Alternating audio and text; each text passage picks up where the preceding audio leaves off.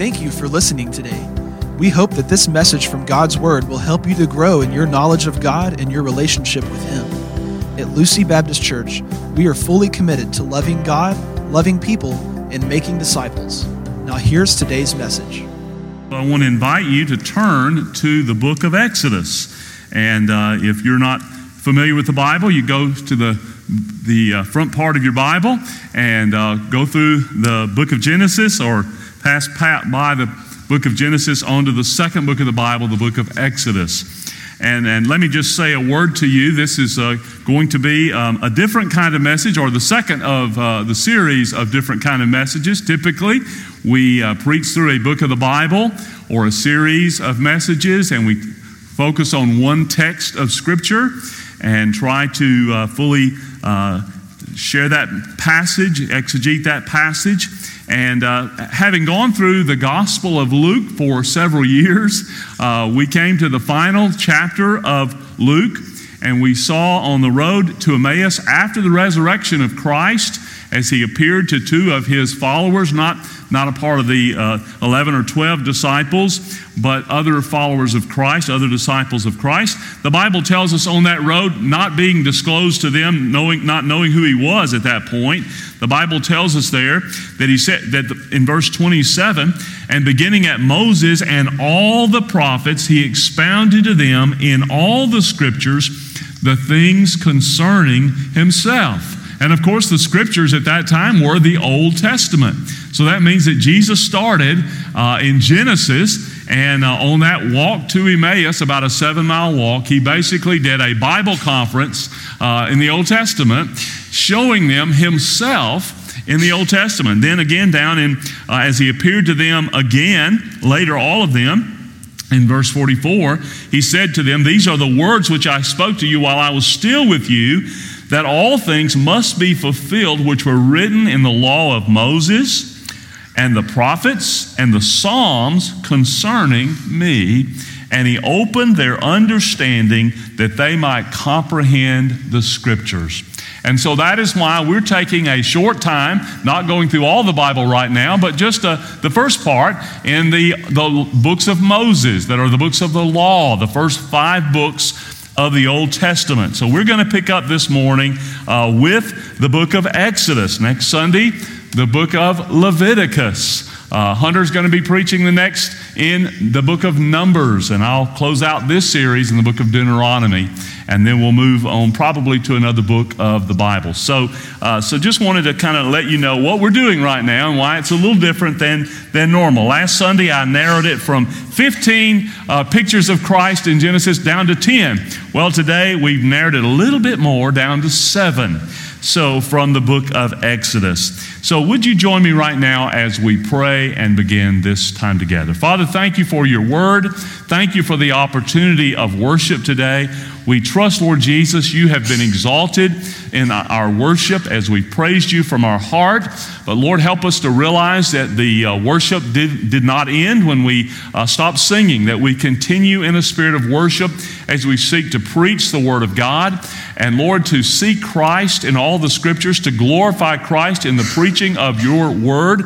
Lord Jesus, we do acknowledge, as your word has so clearly made known to us, and you so clearly told us here in the Gospel of Luke, that all the word of God is centered on Christ. Help us to see Christ today. Show us Christ as we've sung together today, as we open now the book of Exodus. We thank you for the beautiful pictures of Christ there and the gospel that is presented even in the book of Exodus in the Old Testament.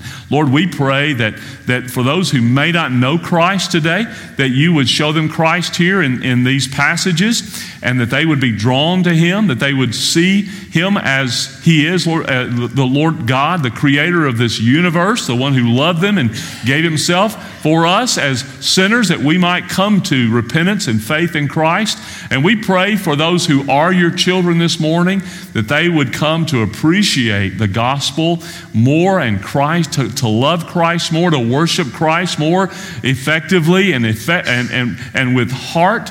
And Lord, we pray you will be exalted in our time in the word this morning, and that you would draw people unto yourself, and transform lives by the power of your gospel. We love you, exalt you, and praise you, and we pray it believing in Jesus' name, and all God's people agreed and said, amen. Well, one of the visits that my parents made to visit my brother and his wife, who were missionaries to the Palestinians. They were at that time living in Gaza. For 18 years they lived in the Gaza Strip. And if you know anything about that geography, you know that's just above Egypt. And so on one of their 2 trips they made, my brother and his wife and family took my mom and dad down to Egypt to visit Egypt. And when my dad returned, he just couldn't stop talking about the pyramids. Man, the pictures he showed us and the descriptions he made, and how wonderful it was to see that part of history. It was so intriguing. And Egypt has always been, if you will, an intriguing nation. And a lot's been said about it, but even more importantly, a lot is said about it in biblical history, and even in the New Testament, there is much concerning the analogy even of that special place and its prominent role in biblical history. Well, we're going to look this morning at the book of Exodus and how God shows us Christ in at least several of the passages in the book of Exodus. Tony Merida, in his book Exalting Jesus in Exodus, said the Exodus was the most important event in the Bible until the cross. Perhaps you'd not thought of that before.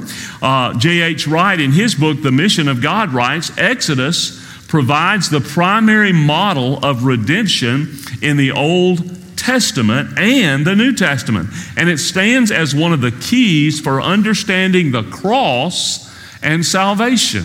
Well, perhaps if you've never heard a message like this before from the book of Exodus pointing to Christ, I pray that God will help all of our hearts to see this in a new and a fresh way this morning.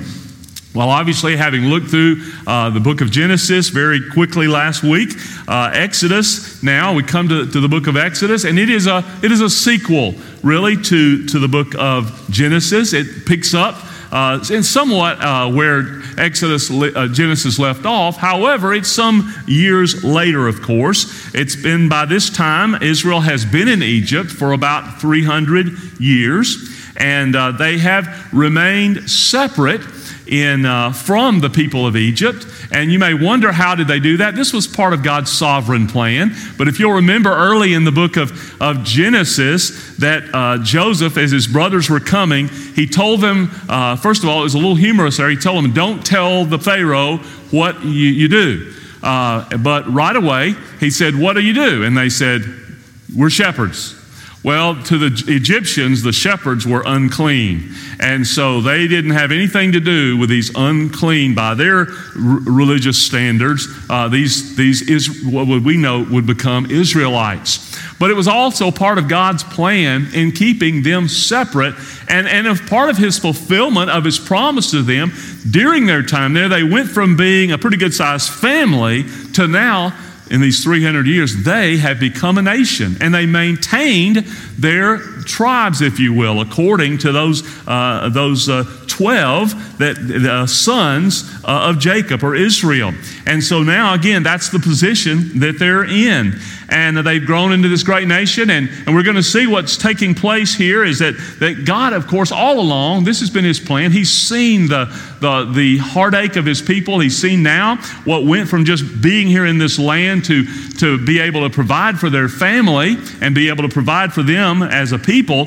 Now they have been oppressed and have become slaves to the Egyptians. And this Egyptian leader was doing this for the purpose of not having an uprising of them. So he oppressed them, but he also got free labor out of them in the process. So that's really kind of where you find them now. This Pharaoh did not know about Joseph and his contribution and to them. So, but God had a plan all along. His plan was for redemption. That is really the theme of the book of Exodus, the redemption of God's people, the deliverance, if you will, of God's people. And in this picture, as we've said, we see a beautiful picture of Christ and His redemption for us as His people. So if you will this morning, I want you to see with me, we're going to be turning to these books.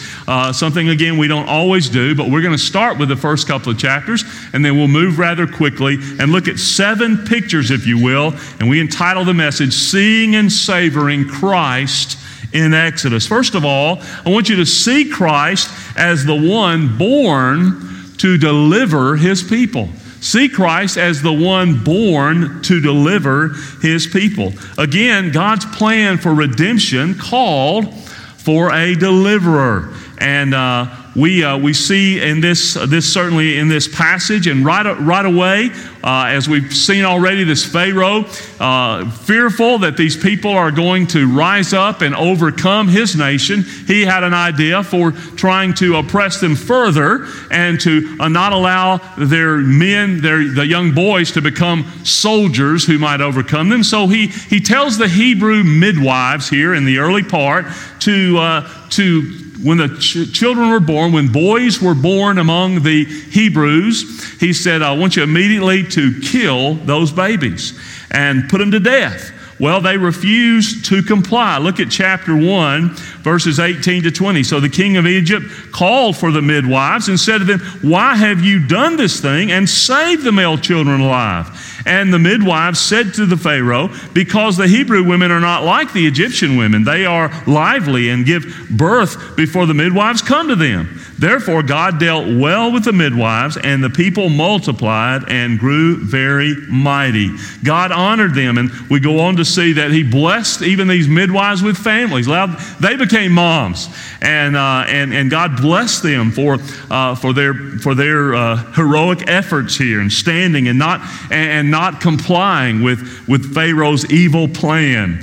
Well, since that didn't work, then the Pharaoh said, okay, then I want you to do this. I want you to throw all the Hebrew boys into the Nile River. Look at down to verse 21. It says, and so because they feared them, then they grew mighty.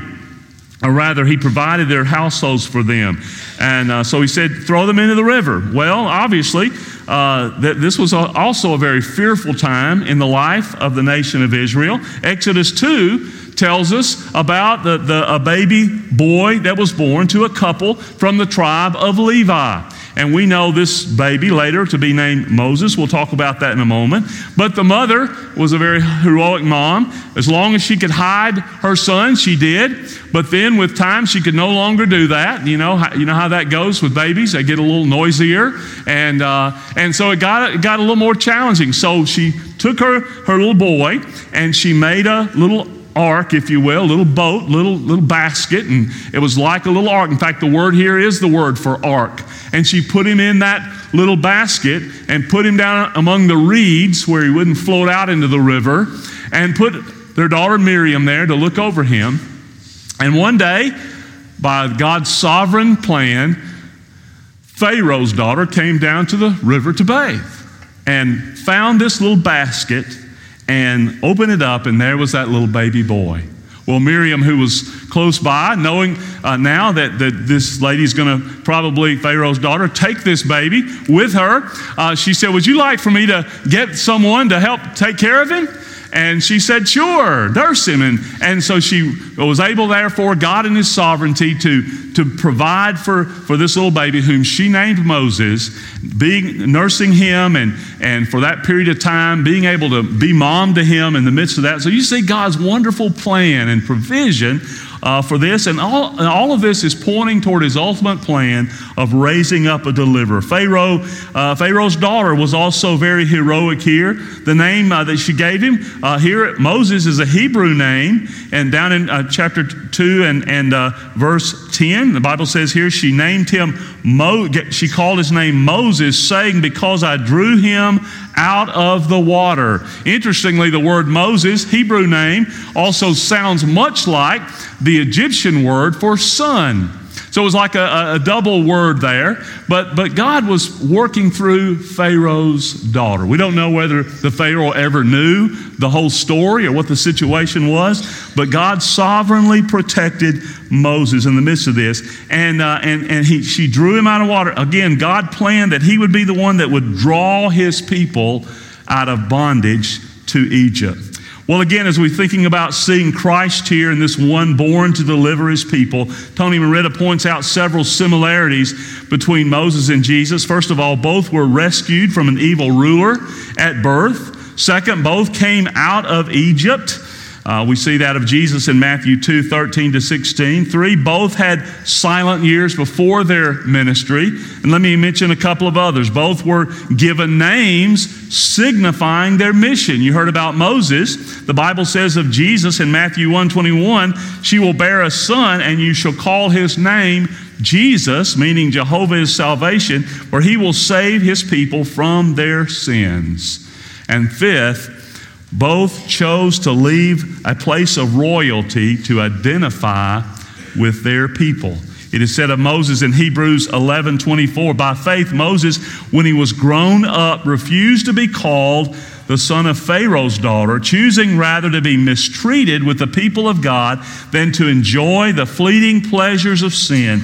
He considered the reproach of Christ greater wealth than the treasures of Egypt, for he was looking to the reward. God raised up this deliverer. What a beautiful picture he is, and type, if you will, of the Lord Jesus Christ. Of course, Moses is inferior to Christ. He failed, as we see even throughout his life and ministry, but nonetheless, he was a picture, a shadow of the one who would come to truly deliver us. Well, let me just pause here for a moment on this Mother's Day to say, don't we praise God for the heroic women of Exodus?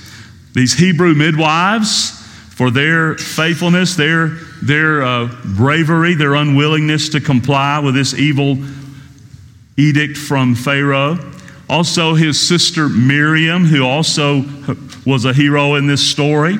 And then Pharaoh's daughter, who became this adoptive mom to Moses, and she too was heroic in her efforts here in Moses' life, used of God in helping bring him up and prepare him for the mission that God had for him. And later we read about Zipporah, Moses' wife. She too was a hero in this story because she helped save Moses from destruction by God when he had failed to carry out his responsibilities as a spiritual leader to circumcise her son. And so again, we praise God for these moms, these godly women, and we praise God for you godly women who love the Lord, who serve the Lord, and who honor him. And we honor you today as godly moms. See Christ in, again, this one born to deliver his people. But secondly, see Christ as the I am. Turn over to chapter 3, just one more page there, or maybe on the same page, Exodus chapter 3.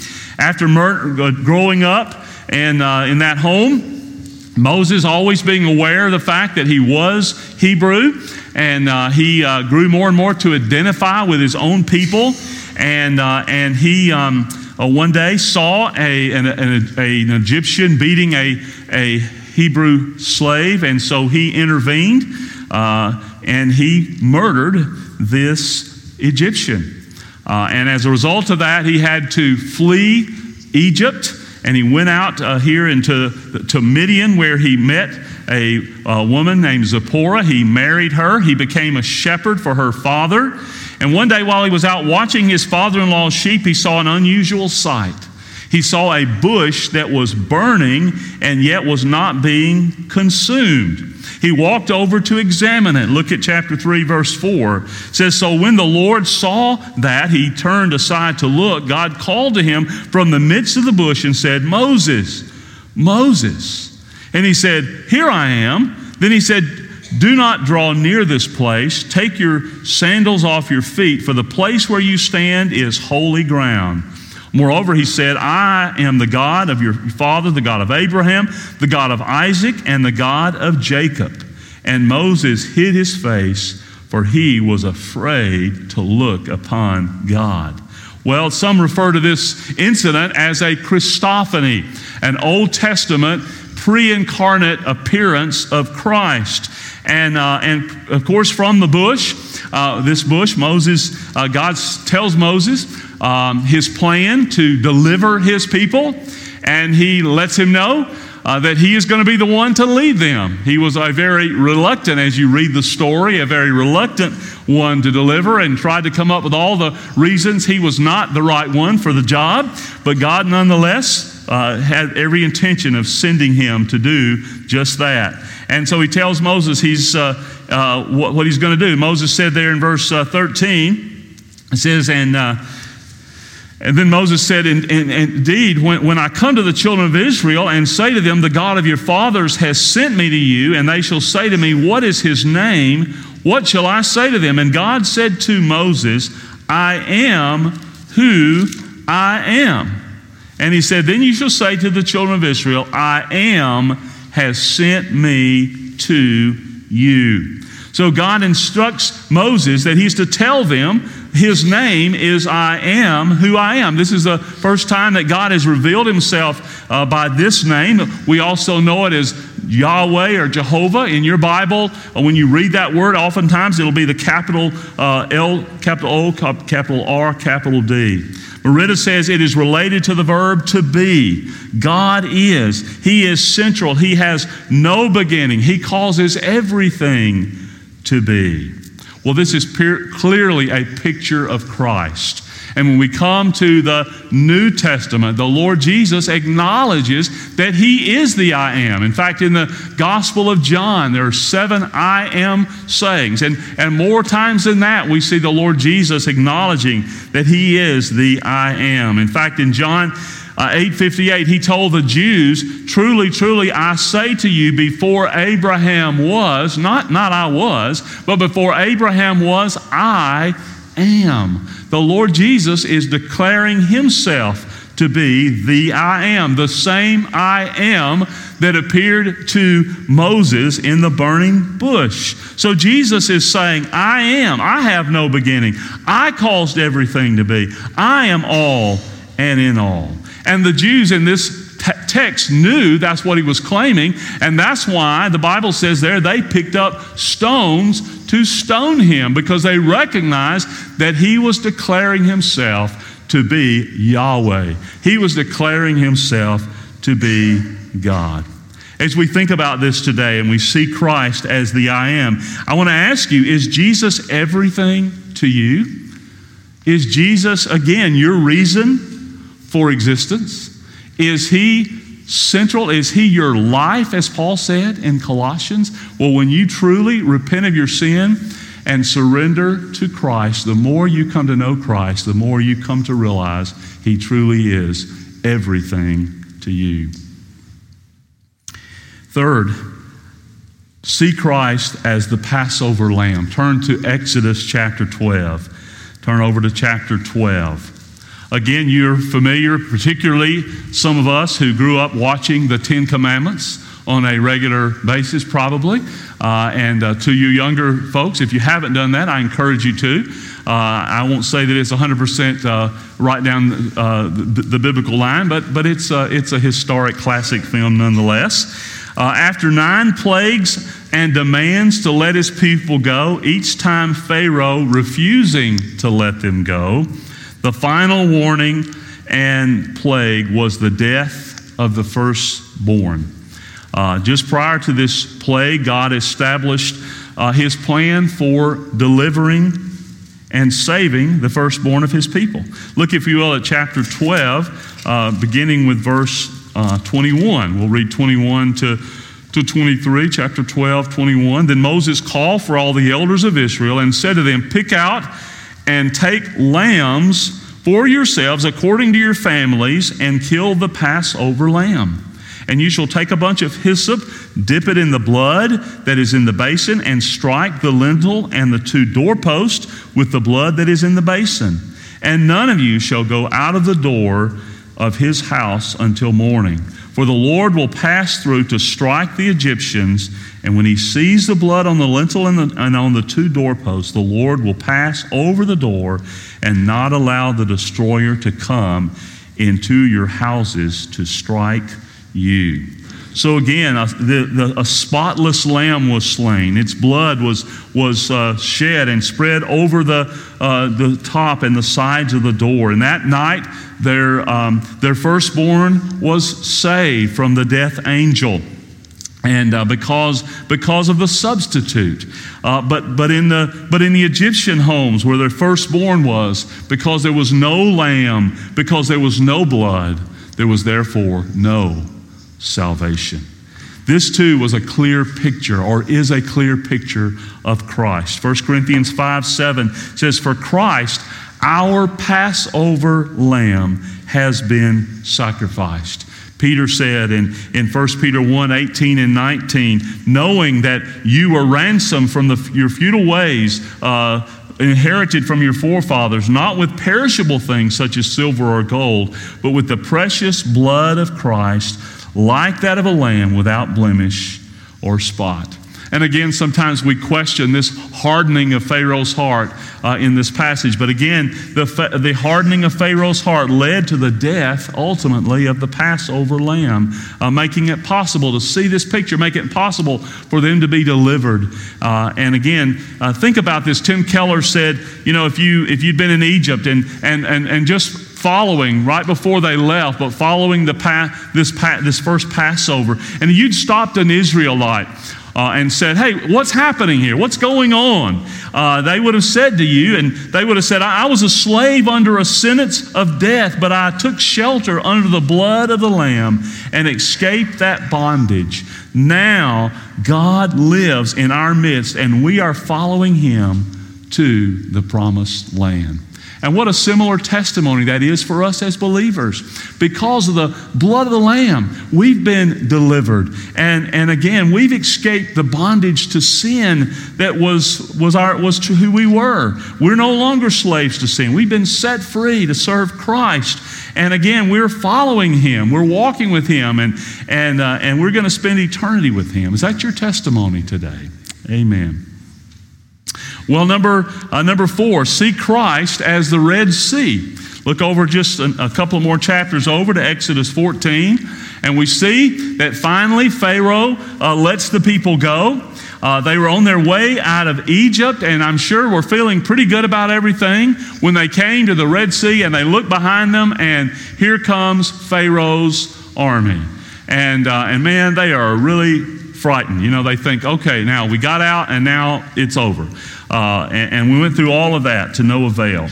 But we know, of course, that Moses, notice again what Moses told the people in verses 13 and 14. And Moses said to the people, "Do not be afraid, stand still and see the salvation of the Lord, which He will accomplish for you today.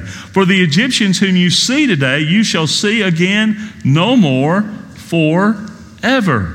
So again, God is letting them know how He's going to deliver them. Look down to verse 21. "Then Moses stretched out his hand over the sea, and the Lord caused the sea to go back by a strong east wind all that night, and made the sea into dry land, and the waters were divided. So the children of Israel went into the midst of the sea on the dry ground, and the waters were a wall to them on their right hand and on their left. And the Egyptians pursued and went after them into the midst of the sea, all Pharaoh's horses, his chariots, and his horsemen." So again, we'll keep reading to verse 25. "Now it came to pass in the morning watch that the Lord looked down upon the army of the Egyptians through the pillar of fire and cloud, and He troubled the army of the Egyptians, and He took off their chariot wheels so that they drove with difficulty. And the Egyptians said, 'Let us flee from the face of Israel, for the Lord fights for the Egyptians.'" So God told Moses to stretch out his hand over the sea, and again the waters returned. And we read on in the passage that ultimately what happened was the water covered Pharaoh's army and he destroyed them. So the Red Sea is a picture of judgment, of salvation. The children of Israel, again, this was the real place of exodus out of Egypt. And God is showing a picture there that they are crossing from death to life. The same sea that brought life and deliverance to the children of Israel brought death for the enemies. So it is with Christ and the cross. When we come to Jesus in repentance and faith, the Bible says we are put in Him. And again, this pictures for us being put into Christ at salvation. 1 Corinthians 10, 1 and 2 says, "For I do not want you to be unaware, brothers, that our fathers were all under the cloud and all passed through the sea, and all were baptized into Moses and in the cloud of the sea." And again, the Bible says through the Lord Jesus Christ in the cross, John 5:24, we pass from death to life. Death to life.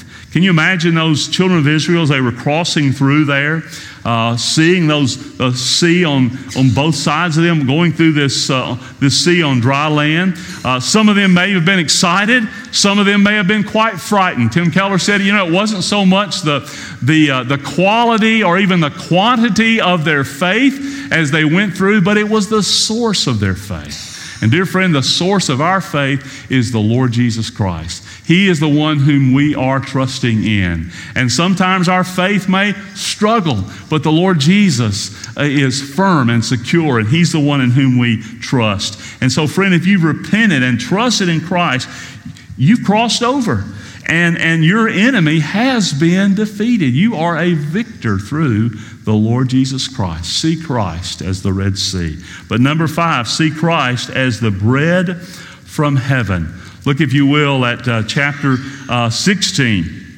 And just to say a few words about this, God, of course, took care of the children of Israel as they were going through the wilderness. In fact, they stayed in the wilderness a lot longer than God had intended, 40 years.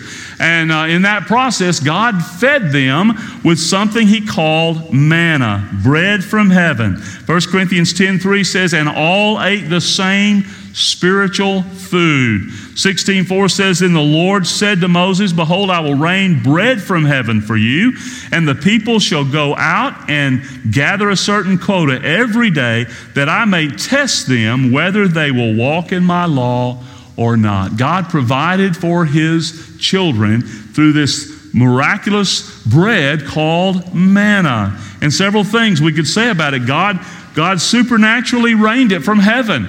God had told them from the garden that that people would have to earn their living by the sweat of their brow. But this was something God supernaturally provided for them. He provided their food. And it was everything that they needed. It was all in one. They didn't have to have any supplements. God provided for them. It was fully sufficient for all that they needed. And again, God told them it was so significant that they were to take some of it, and He instructed them to put it in with the Ark of the Covenant, to be reminded of God's wonderful provision. Well, all these things, dear friend, are true of the Lord Jesus Christ. Again, He has graciously provided.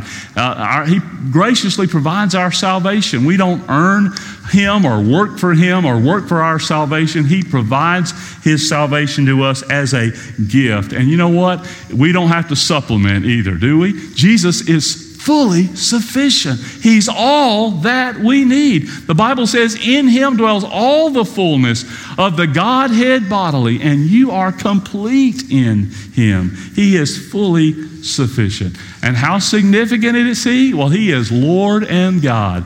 Even as we saw at His ascension, He was seated at the right hand of the Father. He's ruling the universe. He is King of kings and Lord of lords. Jesus said in John 6:32-35, "Truly, truly, I say to you, it was not Moses who gave you the bread from heaven, but my Father gives you the true bread from heaven. For the bread of God is He who comes down from heaven and gives life to the world." Jesus said to them, "I am the bread of life. Whoever comes to me shall not hunger, and whoever believes in me shall never thirst." Have you had your hunger satisfied in the Lord Jesus? Have you had your thirst quenched in the Lord Jesus Christ? John Piper said, "Jesus is most glorified in us when we are most satisfied in Him."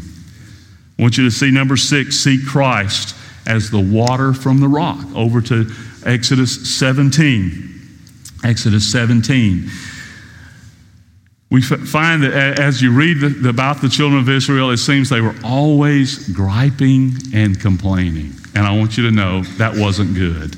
and they're an example we should not follow in their complaining. But they were complaining that they were thirsty, even though God had so wonderfully provided for them. And God was so amazingly patient with them. But Moses prayed, and God instructed him. Look at chapter 17, verses 5 and 6. And the Lord said to Moses, "Go on before the people and take with you some of the elders of Israel. Also take in your hand your rod, which you struck the river, and go." And verse 6, "Behold, I will stand before you there on the rock in Horeb, and you shall strike the rock, and water will come out of it, that the people may drink." And Moses did so in the sight of the elders of Israel. Notice Paul's words again in 1 Corinthians 10:4. He said, "And all drank the same spiritual drink, for they drank from the spiritual rock that followed them, and the rock was Christ." Paul makes it very clear by the inspiration of the Spirit that the rock in the wilderness and the water which flowed and satisfied the people were pictures of the Lord Jesus Christ. Merida points out that Moses struck the rock instead of striking the people.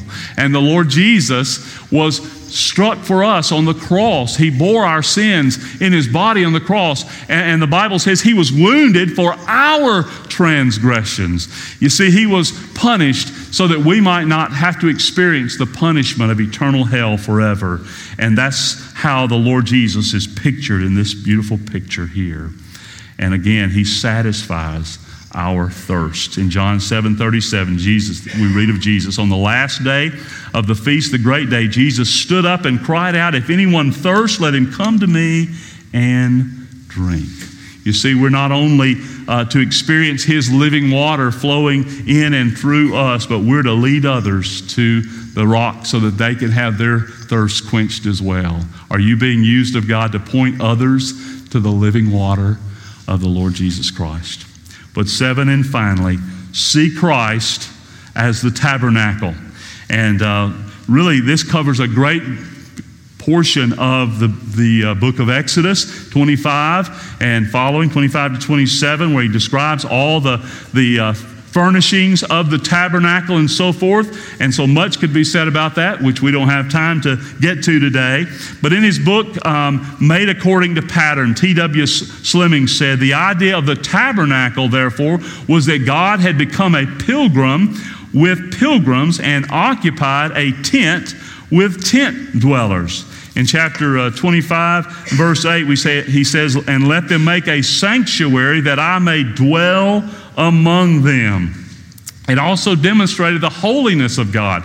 God wanted to be among his people, but he was a holy God, and they were a sinful people. And so he had to make provisions to help prepare the people to approach him, to make them holy. And he often warned, as you read in these Old Testament passages, about the holiness of God and how he was not approachable in an unholy way. And God made that possible through, and again, picturing the ultimate way through the Lord Jesus Christ. John Owen said, "Everything Moses did in erecting the tabernacle and instituting all its services was intended to testify to the person and glory of Christ, which was later to be revealed."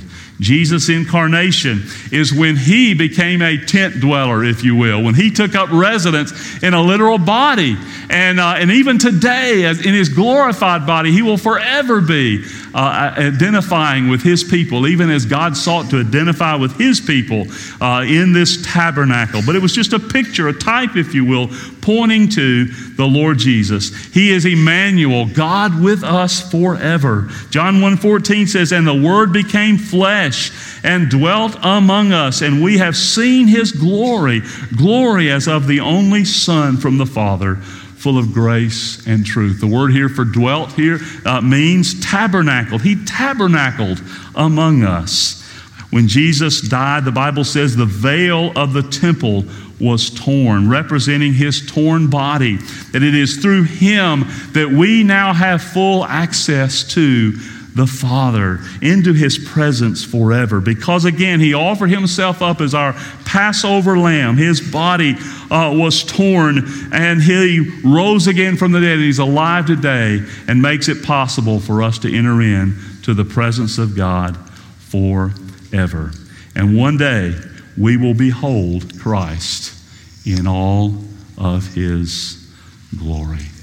The song said it this way: when by the gift of his infinite grace I am accorded in heaven a place, just to be there and look on his face, will through the ages be glory for me. Oh, that will be glory for me, glory for me, glory for me. When by his grace I shall look on his face, that will be glory for me. This is Pastor David Lawrence. Thank you for listening to this message. We pray that God used his word in your life today. If you do not have a relationship with God, the Bible says you can as you turn from your sin, place your faith in Christ Jesus, his death for you on the cross and his resurrection from the dead, and surrender your life to Jesus as Lord. We'd like to invite you to join us for worship. You can find information about the times and locations for all of our gatherings on our website at lucybaptist.com. If you have any questions or if we can minister to you in any way, please call us at 901-872-0623 or email us at info@lucybaptist.com.